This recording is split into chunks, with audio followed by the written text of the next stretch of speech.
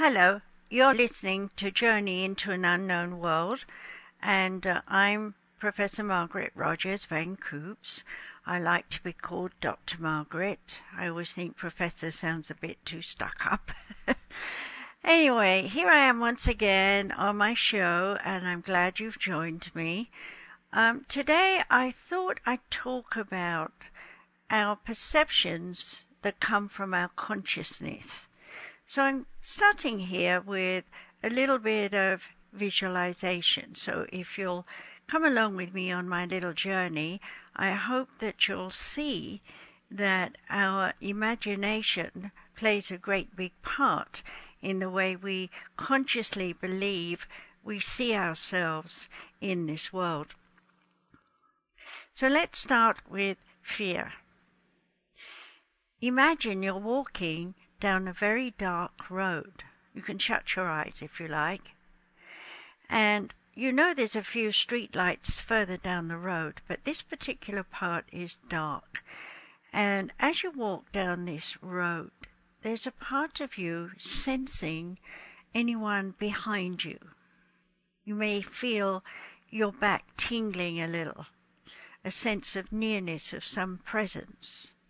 And you may feel scared and hurry on a little faster, hoping to make the light where you'll be able to look around and see if there is in fact someone following you. And, of course, when you get to the light, you look around, there's no one there. How much of your imagination has set your body to feeling? Let's stop here a little bit while I explain it. Our bodies are sensory.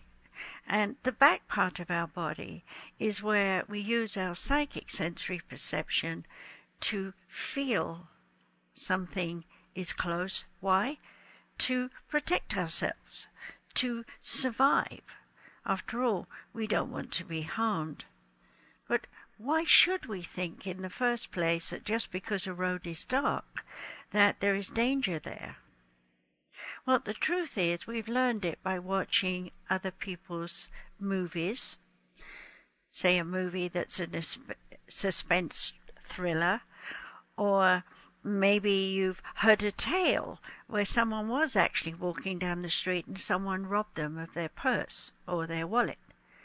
Or perhaps you've seen violence on the TV, in the news, and you're thinking that could happen to me. You see, we're very impressed by what we see as well. So let's now try a little other experiment and see what happens when you use your eyes instead of just the back of your body. I'd like you to find a spot somewhere in the room, something you can focus on. And when you focus on it, I want you to see if you can still your mind, not think about anything. While I'm talking, you can listen to me, and that is a distraction too.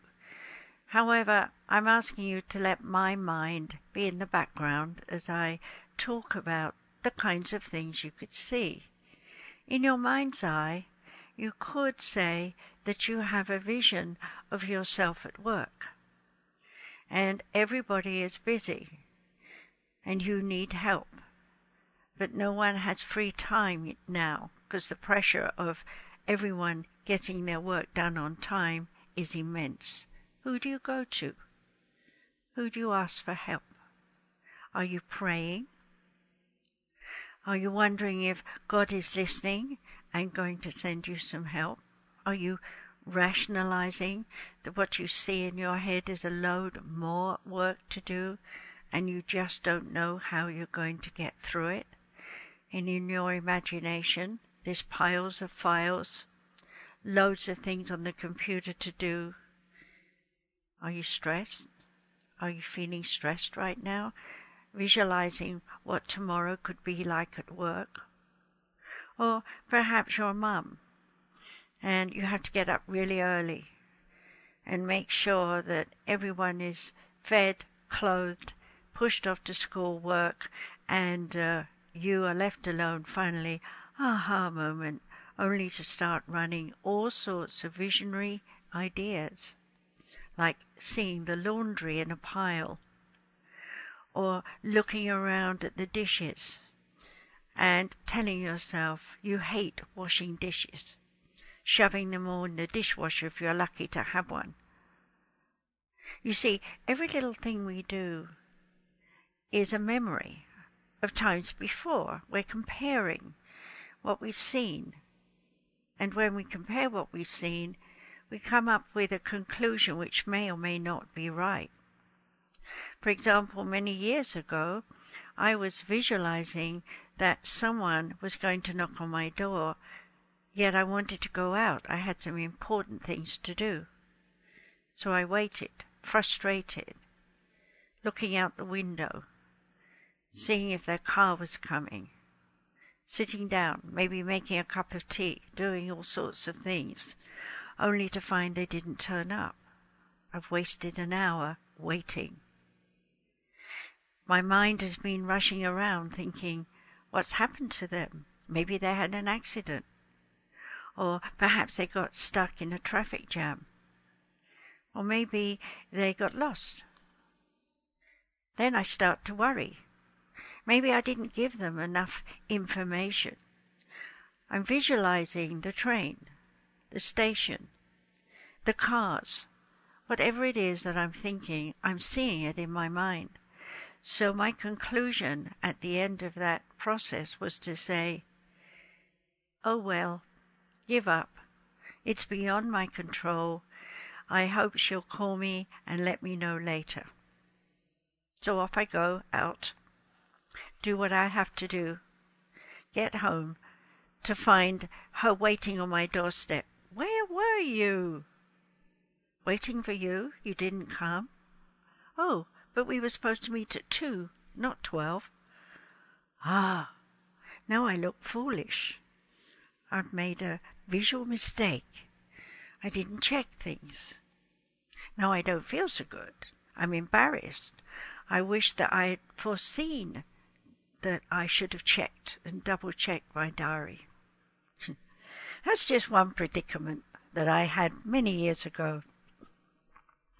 Of course, we all have our own mindsets, and we all want to make up our belief systems with visions and with feelings to come to a conclusion that feels comfortable for us. Of course, when the idea is comfortable, then we expect everything else to fall into place.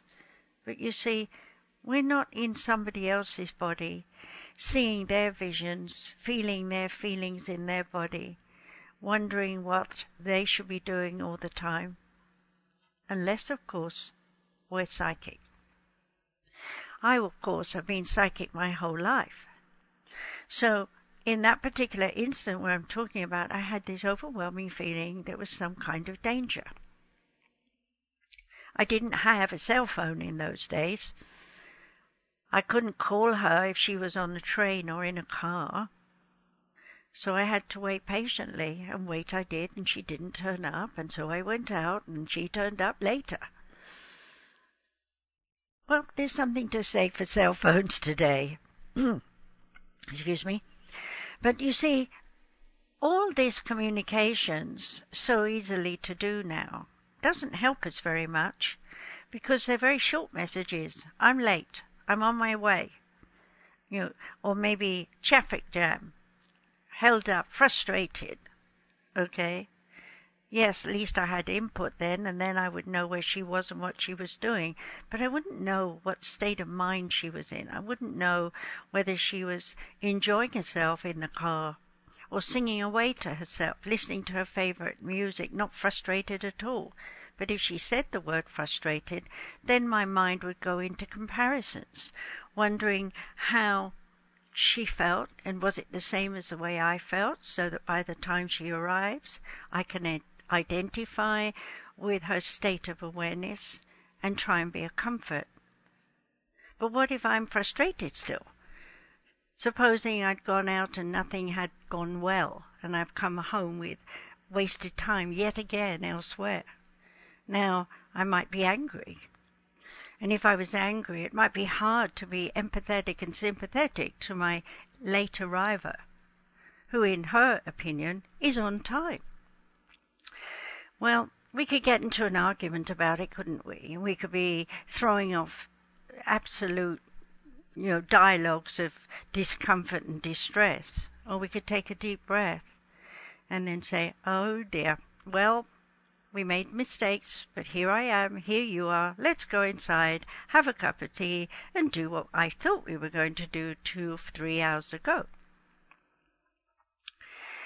Well, even when we have someone who is close to us, there are these kinds of times when we're more familiar with people that we decide that we expect them to understand our various states of emotion.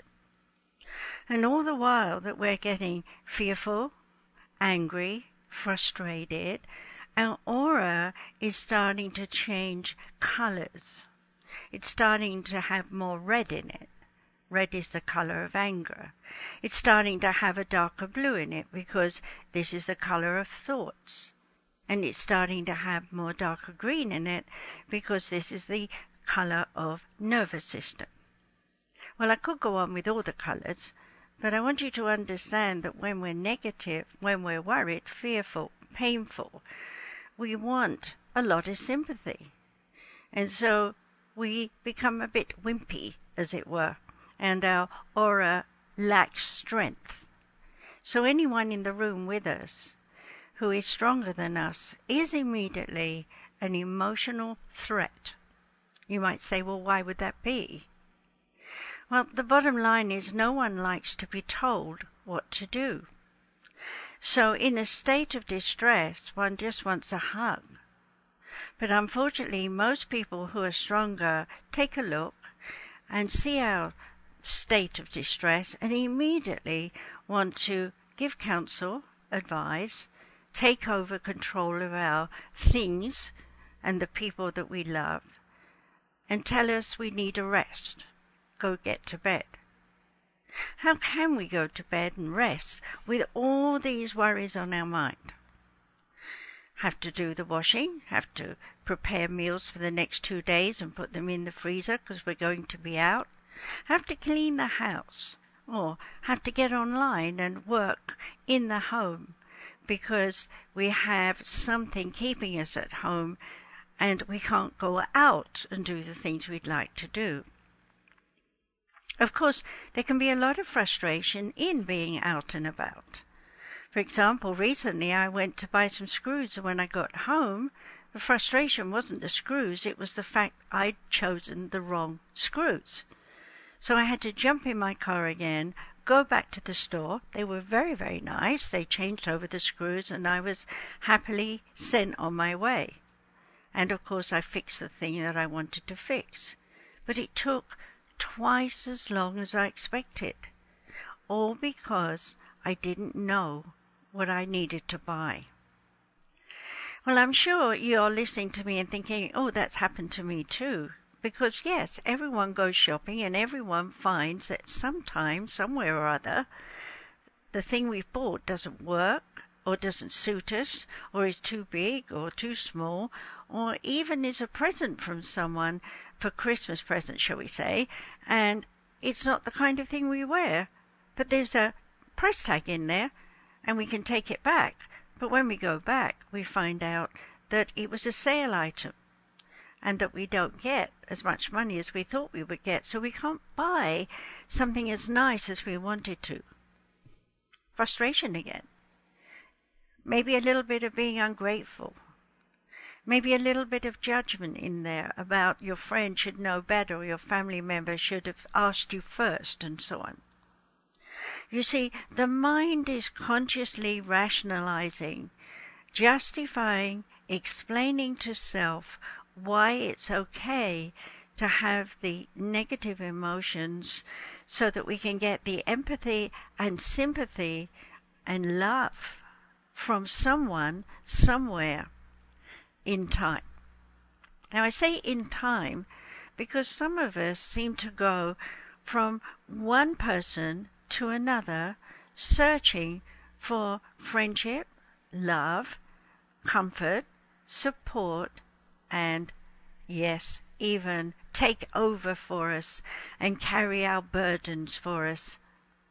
Well, along comes Mr. or Miss Right, and we immediately see they have something to offer us, something that attracts us, something that seems to say, you fit in all the right places. What I've noticed over the years when I'm counseling couples is that this idea that this someone can fill up all the empty spaces and places inside a person is actually a fantasy, because none of us can think consciously or deep subconsciously, spiritually, be aware of every single need that a person is laying out before us and just wave that magic wand and say, hey presto, you're better. So in relationships we find a lot of misunderstandings about one another. And when time passes and we've watched many misunderstandings rear their heads, maybe cause an argument, cool off a bit, say it doesn't matter, and move on. But the truth is, it does matter, and the truth is, we don't move on. What we do is count. Now you might say, why would I want to count the number of times that this person hasn't understood me, or taken over, or done something that's upset me? Well, the bottom line is, consciously we don't really know how many times, but the subconscious has stored every memory of every time that individual person has in some way let you down. And though you may say it's happened hundreds of times, it may be an exaggeration, to you it feels like 100 times. And if you could actually recall every little itty-bitty thing that that person has done under your category of not filling my spaces, my holes, helping me get rid of my stress and depression, then you probably find it's thousands of times. But the truth is, no other person can fix us. We have to face our own horror stories that we create within our conscious mind. So going back to walking down that dark street, if you were to take a deep breath at the top of the street and look down the street, you would ask yourself from your psyche, does this feel the right way for me to go tonight? And if there's an instinctive no, then you go the main roadway, maybe the long way, but you will walk there in lights and feel safe and know that there are many cars going by that you could scream for help. Of course, the rational mind can push that idea away. For example, I'm late, I have to hurry, I need the short trip, I'll go down this dark road. Well, it's your choice. And if there is someone lying in wait and you were right, then you've ignored your psyche. You haven't listened to your spirit self, which lies in the deep subconscious part of your brain, right at the back.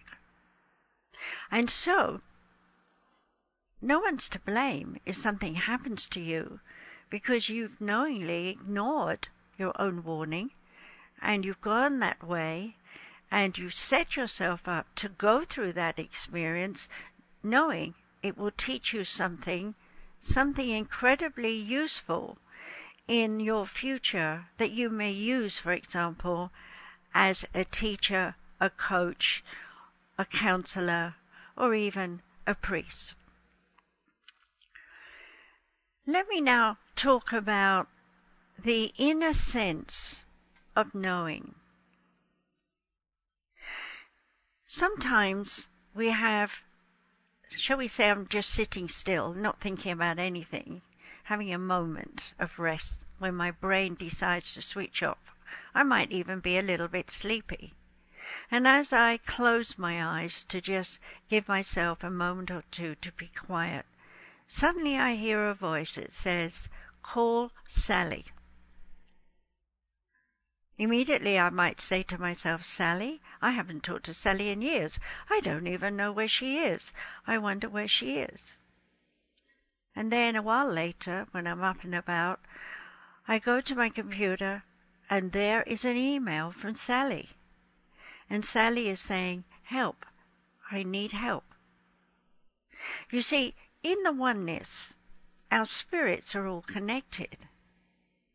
So when you think about yourself walking down that lonely pathway, or walking into your office where all those people are, wondering if they'll give you any time of the day, what you're really saying is, I'm not connected emotionally to their spirits.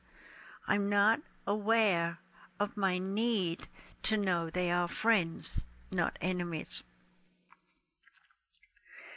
Now that brings me to the point of enemies.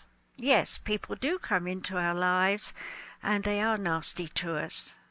They want to pick our bones, as it were, and destroy our sense of self-esteem, self-worth, and value.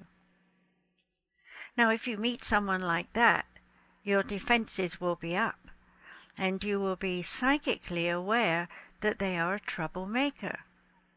But if you're in your conscious mind, and you don't listen to your spirit, you will bite, you will be afraid, you will let them dominate you and lead you where they want you to go, and you'll end up somewhere where you don't want to be. I once met someone who was badgered by her boyfriend to get married. In her heart, her instinct told her he was not the right man.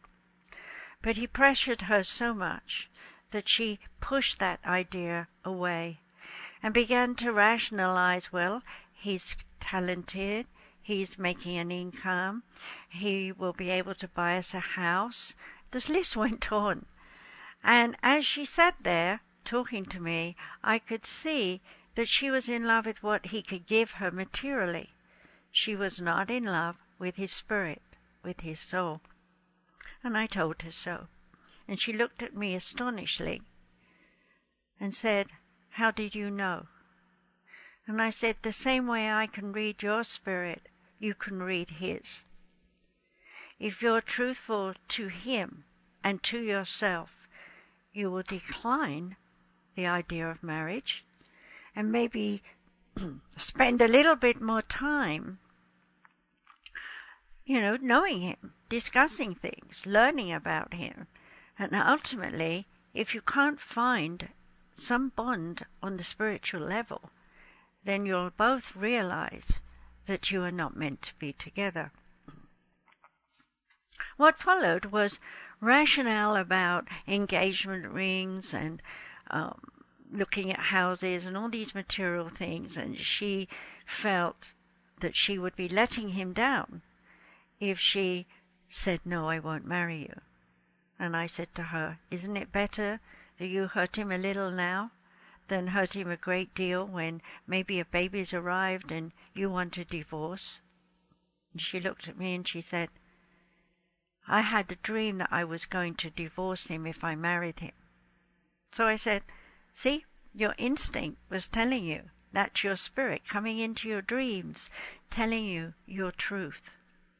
And I want all of you who are listening to realize that even those who say they can't remember dreams are doing this. You are processing from your deep subconscious, through your subconscious, into a dream state to awaken with a little bit of bits and pieces of that dream that your conscious mind can rationalize and explain away to you while wide awake.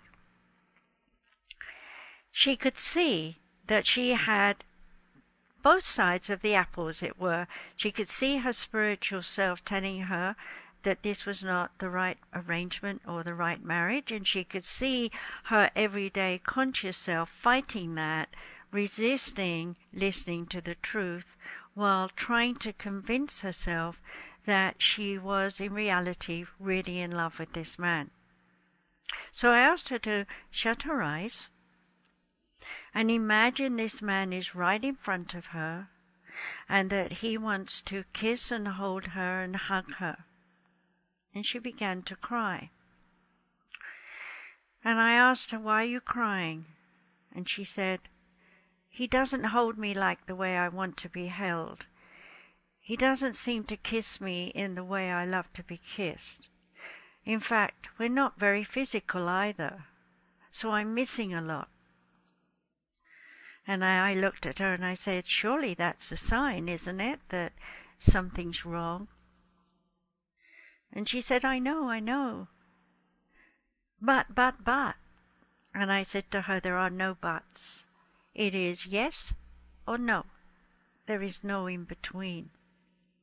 Well, I'm happy to say that as a few more weeks of sitting with me and just letting herself talk away, she was able to hear her conversations out loud, speaking her thoughts. And as she heard herself speaking aloud her thoughts, she realized how she sounded and how aggressive she was about how this man should be in her life. And she realized there was no love. And without a hesitation, she just jumped up and said, "I have to leave. I have to tell him the truth," and was out the door before I could even stop her. Well, I didn't see her for a long time, and then out of the blue she called me, and she told me that she had ended that relationship, and soon afterwards she'd met this other gentleman who was perfect in every sense of the word, and her. In other words, they thought alike, they felt alike, but they had a different point of view on everything. And now she was asking me, how do I learn to see his point of view so that I can understand everything as though I'm inside him? I said to her, "You're not supposed to do that. What you're supposed to do is have conversations, share your emotions, and grow together. And as you do with trials and tribulations of life, you'll learn more and more about one another. And that is the meat that makes a marriage last." Well, over the years, I have to admit, I had to learn all this the hard way. Studying psychology and psychiatry is one thing, but putting it into practice is quite another. And in my early years, I married too young. I had 2 babies that I love dearly, and no regrets there. But I went on to marry a second man immediately, and 2 more children, and 1 more divorce, until I met Stephen Van Coots, my husband of 37 years, who recently passed. We weren't alike, but we were very interactive. He was a Pisces, I was a Sun sign. And so we were both in the Sun sign. Sorry, my Sun sign was Cancer. And we were both in the water energy from our Sun sign's point of view. And we both had Gemini energy that allowed us to work together. And so my husband became my manager and organizer of my public work. Now I stand alone. But I'm not alone, because I asked the oneness for a team. And lo and behold, they turned up, one by one, in situations where I was focusing on something entirely different, to find these people who are now working with me. And in time, we will be teaching online and doing sessions and all sorts of things. But this is not about pitching. This is about knowing that when you meet someone who is right to work with, or to live with, or to marry, and so on, there are many relationships, but those are the ones that most focus on. But you have a relationship with your teacher. You have a relationship with your priest or padre or whatever they are. You have a relationship with your yoga teacher or your Zumba teacher. There are thousands of people that you have met throughout your life. And whether it's been a 5 or 10 minute conversation, or hours together, or even years together, it has all come down to what have you learned by having these people in your life. Have these people helped you by the way they were, even if they were negative, to understand more about life, to have a greater sensory perception of yourself walking amongst many people, to understand that you are a biochemical human being who has plenty of water, 70%. The other 30% is your brain and your organs and the body that you see in the mirror. You know, everything that we are is not permanent. We're here for as long as we want to be here. If we're miserable, then we're likely to become ill. And over a long-term time of being miserable, we'll become sicker and sicker. With the COVID-19 virus now in our midst around the world, there are many people who are dying. And people say that this virus is a killer. But actually, there are quite a few people who have had it, overcome it, and are now healthy. It is not a killer. What is a killer is a bad digestive system. Most of the people who died had kidney issues, liver issues, spleen issues, stomach issues, bowel issues, and then heart issues. So what are we saying? Throughout their life, they may have stuffed their mouths with lots of food that was bad for them, just as comfort food, and the digestive system has gone out of whack. We don't think about what's going on biochemically in our bodies, but actually the food we eat is broken down from solids by all the enzymes that exist in the alimentary tract. So if you're eating the right foods and you're making sure that you have the right enzymes topped up every so often by taking the pills from the natural health stores that put the enzymes back in your digestive system, then it's going to kick in and be able to deal more efficiently with the food you eat. But if you're putting food that's been augmented, shall we say, changed, made to be more attractive in the pot or the carton, it looks enticing, but it's got lots of additives, if I can say the word. Those aren't meant to be in your body. Those upset your system. If you drink beer, you put too much yeast in your body, that will upset your system. If you take street drugs, of course you know what's happening there. Everything goes haywire. So how can you expect to have a very positive attitude about yourself and the world if you're not feeding yourself correctly? When I look around at the Americans here, I see people who are approximately 100 pounds overweight. That is a lot. And when I see someone who weighs 350 pounds, that's a death walk. Your poor heart is straining away to help you walk, to talk, to sit, to stand.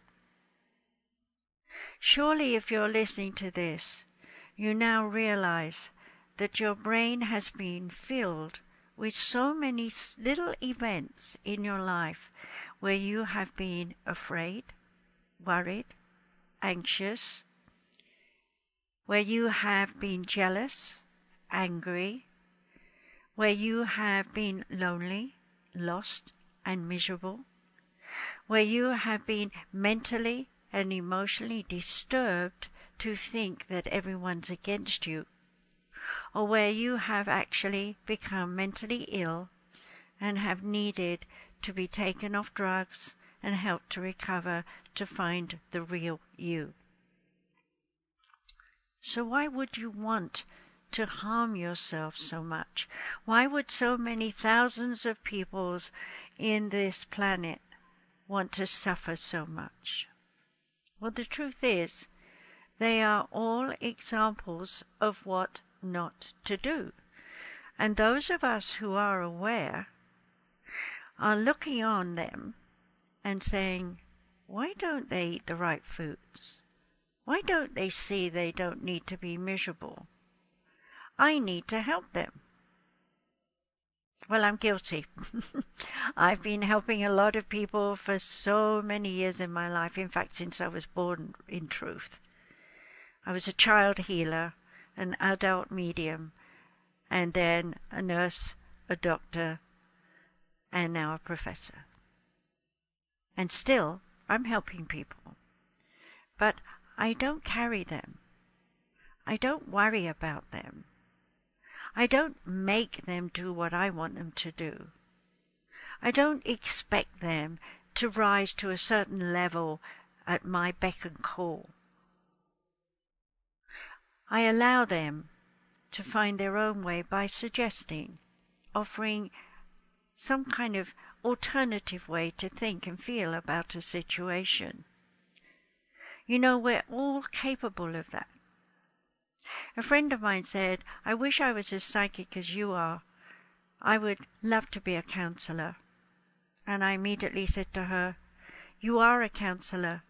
You are channeling. You don't have to know you're psychic. It is part of your consciousness. Well, a few days later, she was in a situation where a person needed counseling. And she said, it just poured out of my mouth. I just knew what to say. And that person took my advice and is working with it. And I felt so great. I want you to know that if you choose to come out of the darkness into the light, then you will find that you are inspired by your spirit guides, even if you do not know they're there, to impress you with something you're looking at and something you're listening to, and maybe something that you feel deep inside that is like a calling to awaken, to be different.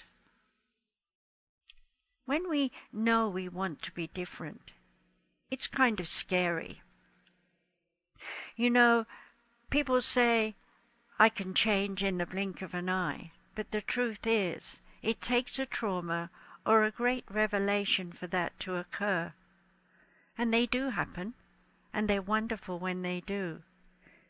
But either way, they're traumatic in the sense of change. We are all encoded with a soul structure coding that gives our DNA the programming that we need in order to survive in this world. Science has come a long way since I was first a nurse. Technology has made it easier to see inside the body through sound resonance and through X-rays, where they use light and radium therapy.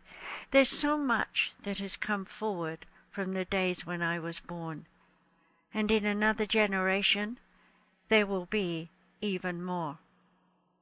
One of the things I was enjoying on Star Trek was watching how the people, whoever they were harmed in some way, and they would just grow a new leg, put on some equipment that stimulated all the cells to repeat and regrow their system. How would they do that?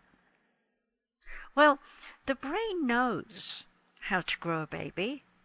After all, when your egg, was fertilized by your father's sperm, and you were then activated in a connection to that sperm and ova, now becoming a zygote, sticking to your mother's womb. At that point, you're not in the body. Your spirit is not there. You are just saying, aha, my body is being prepared for me. And when the quickening comes at 3 months, That's when you would have joined and given your coding to the baby inside so that you could integrate the coding of your mother with your own.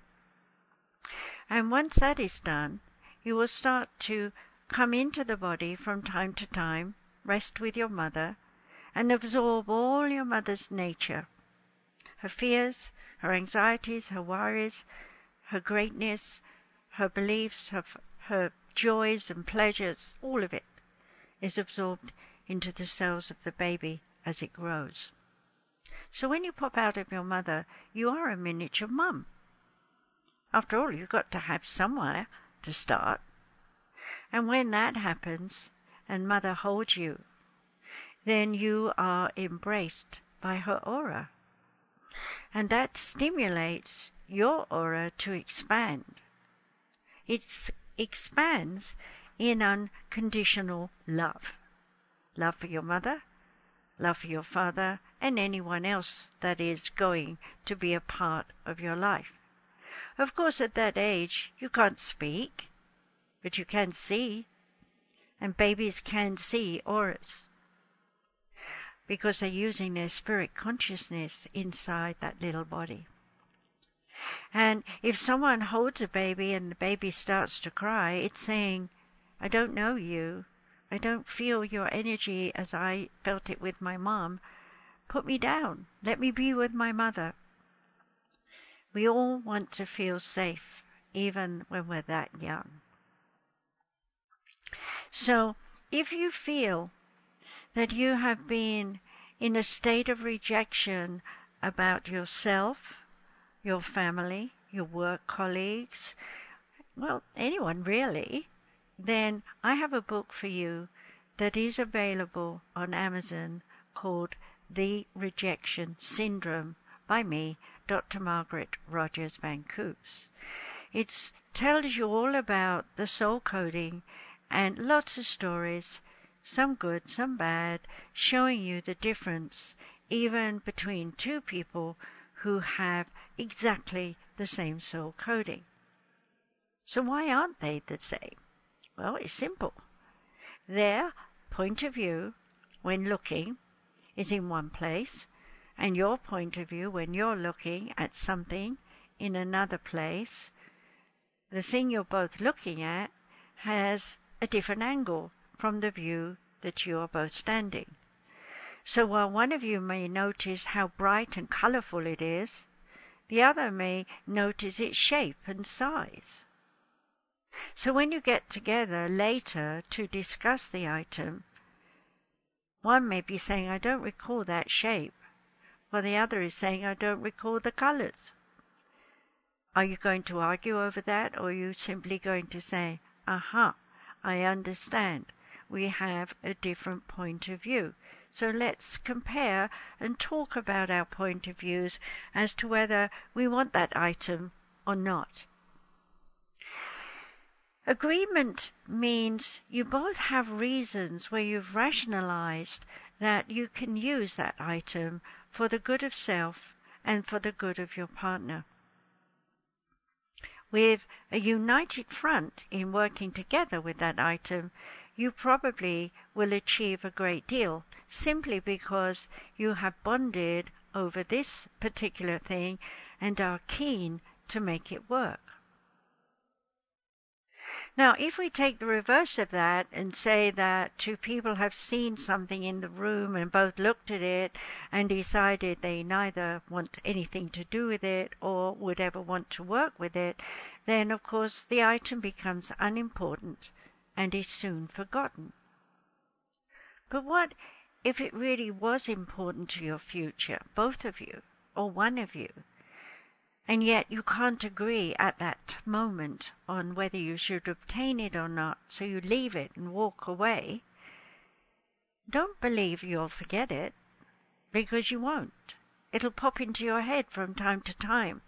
And even though you may never go back and get that particular item, it may well be that that particular item has prepared you for a better one in the future, where it will be more efficient than the original. Then you'll be glad you waited. So you see, that is a rational consciousness that your mind is going through. But emotionally, you've been feeling the pieces don't fit together right now, but sometime later I might want it, so I'll remember it.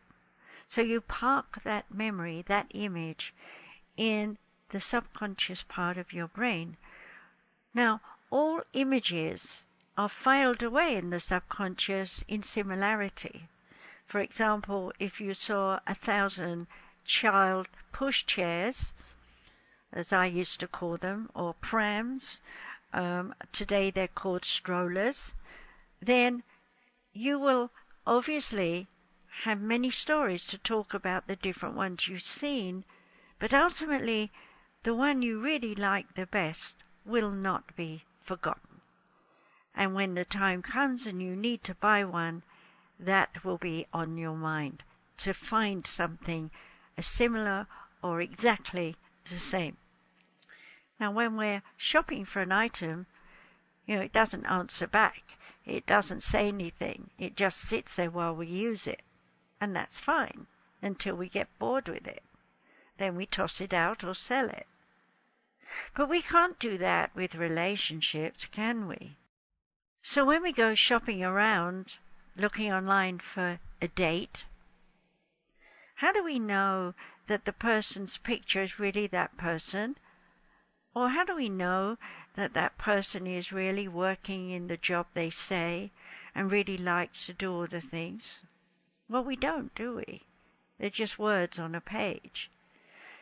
However, if we're psychic, intuitive, we will know by the look of the person's image and the words, the way they write, that they don't click with us, that they don't feel right with us, and we click away. We don't want to know that person. But if someone looks nice and appealing and has the right words, then we're pulled in, we're attracted. But we have caution, just like walking down that dark street. We don't know this person. They could be an abuser. So caution pushes its head up in you to say, why are you doing this? Why are you looking for someone online when you could just as easily join the local groups and meet someone that way?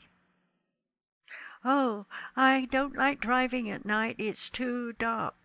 And yet you'd get in the car and drive at night to a restaurant to meet a stranger. What's your rationale? Stop making excuses to stop yourself reaching out to places known where you'll feel safe. Going outside the box to meet someone you don't know in a strange place without company is foolish.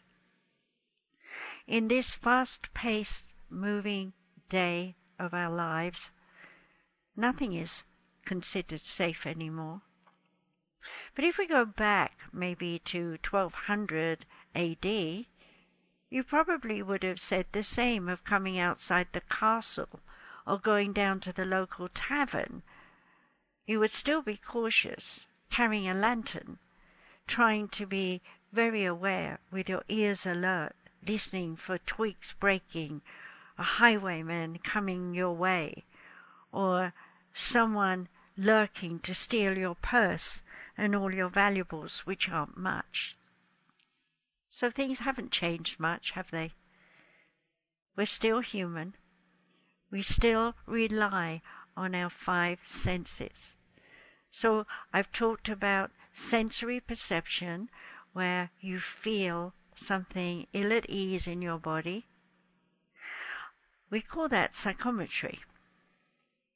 And I've talked about vision, where you can home in on something or see images with your eyes shut, and that's called clairvoyance.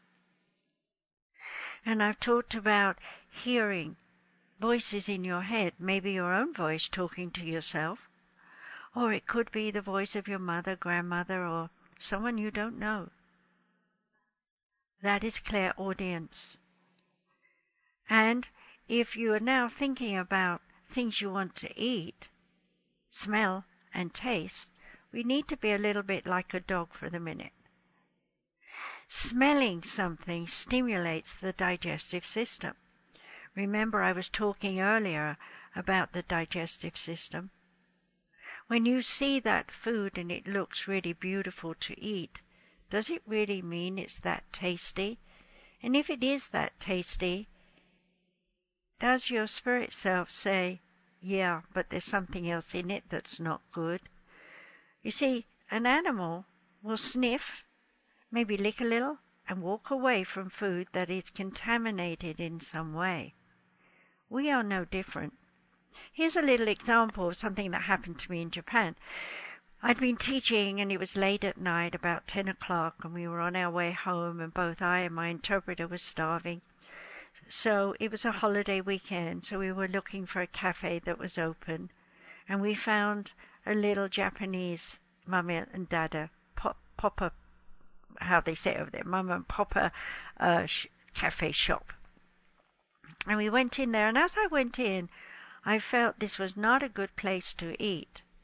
And my friend and I stood there discussing it for a moment, and she said the same. She had the same feeling. But there was nowhere else to eat, and we were starving, so we ignored our feeling and went in and sat down and ate Japanese food. Well, an hour later, while I was home, I threw up. I'd eaten poison. Something in that food was not right. It was off. I'm sure because it was a long weekend holiday, maybe the refrigerator was overfull, or maybe they left the food out for a while. We'll never know. I asked my interpreter if she was sick, and she said, no, I just felt so tired and dizzy. So, you see, even there, our bodies acted differently to what we'd eaten. So there's no rule or regulation as to what you should or should not eat. It's up to you to use your sensory perception to look at the food, to smell the food, to feel the food, and to even, if necessary, listen. After all, some food turns up sizzling and crackling, and others popping and boiling in hot water. Depending the country you're in, there are sounds with food. And if you're bringing all those 5 senses together, smell and taste, touch, seeing, hearing, then you are going to know if that is good for you or not, because your psyche will tell you. A very long time ago, too, when my second marriage, there was a bug going around for the alimentary tract, the digestive system, and everyone caught it in England. Everyone was throwing up, okay, and visiting the potty at the same time. Hard time for everyone. And I was at home in Japan teaching, so I wasn't affected. But I was able to tell the people back home what to do to eat the right kinds of herbs to kill off the bug, to make sure they had chicken broth soup with parsley, sage, rosemary, and thyme in it. It's one of the old-fashioned recipes that has been passed down from ancient Roman times. It is a known fact that these 4 herbs combined with chicken grease will line the system and kill off all the bugs and bring you back to normal. Now, they didn't always just use those herbs. Sometimes they put some other ones in, depending on what else was wrong. I will remind you that this earth in its own way is paradise for us.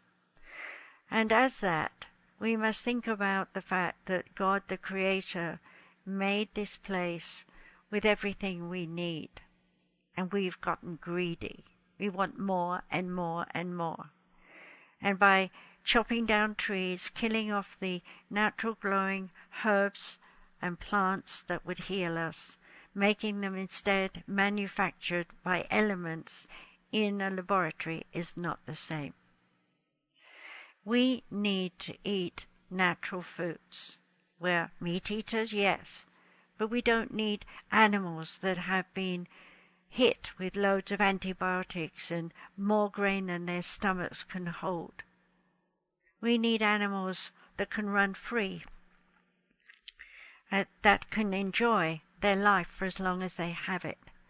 And like the Native Americans say, and the Indians in India, and the Australian people, there's too many to mention, the tribal people, in other words, know that one must honor the life of the animal that you have killed to eat, and to use every part of it, its feathers for making a pillow, its skin for making a coat, its fibers for making sewing material, and so on.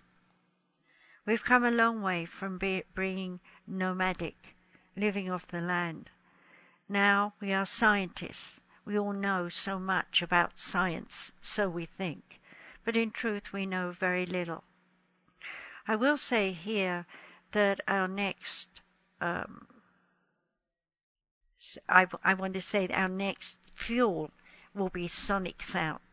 And that sound will be trapped and reverberated and resonated and echoed in certain ways to create light. And that light will give us heat, give us power, and we will be a different kind of human yet again. So here I am, coming to the end of my little talk. I hope that you have enjoyed everything that I've said and will give some thought to your own life and to your relationships and to the value of everyone who comes into your life, even if they are miserable and horrible. Because somewhere in there you are growing because of them. And as a person evolving, you will be a better person to everyone else that you meet. If you'd like to learn more from me, we will soon have easypeasysolutions.org up. And if you'd like to study with me, you can go to that website and leave your name, email, your phone number, if you'd like to, so that I can contact you. Your interesting subjects you'd like to study. For example, you may be interested in hypnosis, or you may be more into meditation, or perhaps you're into crafts and arts and music, just to start with your creative self. And then we can go into more important issues. We will start the program with looking at the different types of relationships, some of which I've talked about in my radio show here today. Please do share Journey into an Unknown World with your friends. I've been doing this for 10 years. So my earlier shows are half an hour, and now I'm doing an hour once a week. So if you'd like to go to Journey into an Unknown World on iTunes, you can download the free podcasts there and listen to me at home when you're in bed or something like that. But please do not listen to me while driving. My voice can be hypnotic. If you'd like to write to me, then I'm open to receiving letters. Professor, P-R-O-F, Margaret, M-A-R-G-A-R-E-T, RVC, for my initials, for my last three names, at gmail.com. I'll say that again, Professor Margaret, RVC, at gmail.com. I'll remind you yet again, go to easypeasysolutions.org and let us know what you're interested in so that we can form some classes around your topic. In the future, there will be only free classes for a while, just so people know that we're there and the kind of works that we do. And as I said, we're beginning with relationships. But as time passes, we will be asking people to become members for a nominal fee. No, I'm not here to make a fortune. I'm here to teach you.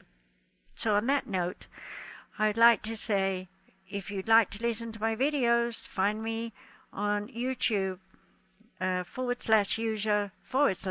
Margaret, and listen to what I have said there. So please enjoy all the lessons I've made available for you all, and have a wonderful life. Bye for now.